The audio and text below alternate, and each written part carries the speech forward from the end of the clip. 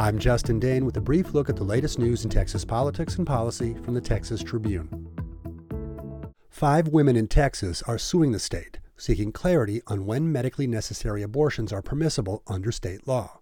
They're not seeking to overturn Texas's abortion bans, but rather to affirm that doctors can provide abortions in cases where continuing the pregnancy would be unsafe or if the fetus is unlikely to survive outside the womb.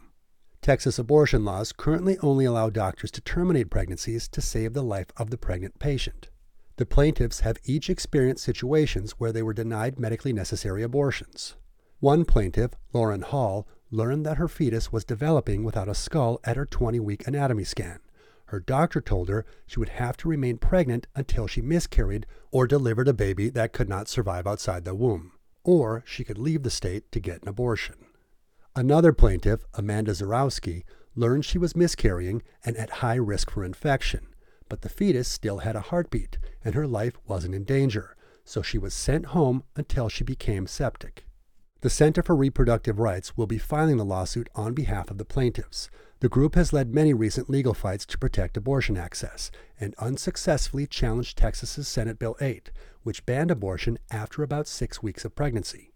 The group says this new Texas suit is the first lawsuit brought by people who have had their pregnancy care directly impacted by new post-abortion laws.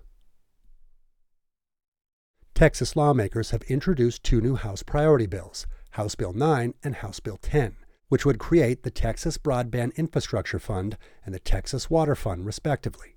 These bills seek to allocate billions of dollars for infrastructure development and projects to expand internet availability and bring safe drinking water to Texans. HB 9 in particular would be the biggest state investment in broadband development to date, with a $5 billion fund to be administered by the Texas Comptroller's Office.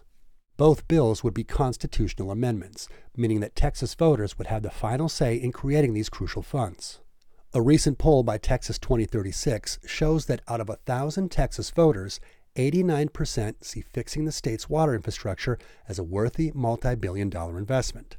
The bills come at a time when water and broadband issues in Texas have worsened in recent years, with thousands of boil water notices issued across the state last year and nearly 7 million Texans without access to reliable internet. These bills would be transformative for Texas as the state continues to grow more populous, drier, and hotter due to climate change, which threatens public health and the state's water supply. Check for updates on any of these stories at texastribune.org. You can also follow us on Twitter. We are at Texas Tribune. And don't miss our next Texas Tribune Tribcast episode with guest Jen Psaki, MSNBC host and former White House press secretary. We'll talk politics, life after the White House, and Texas's role in D.C. Listen to the Texas Tribune Tribcast and the Daily Audio Brief wherever you get your podcasts. I'm Justin Dane for the Texas Tribune. You've been briefed. Today's brief was brought to you by Good Reason Houston. Good Reason Houston believes students deserve great school options.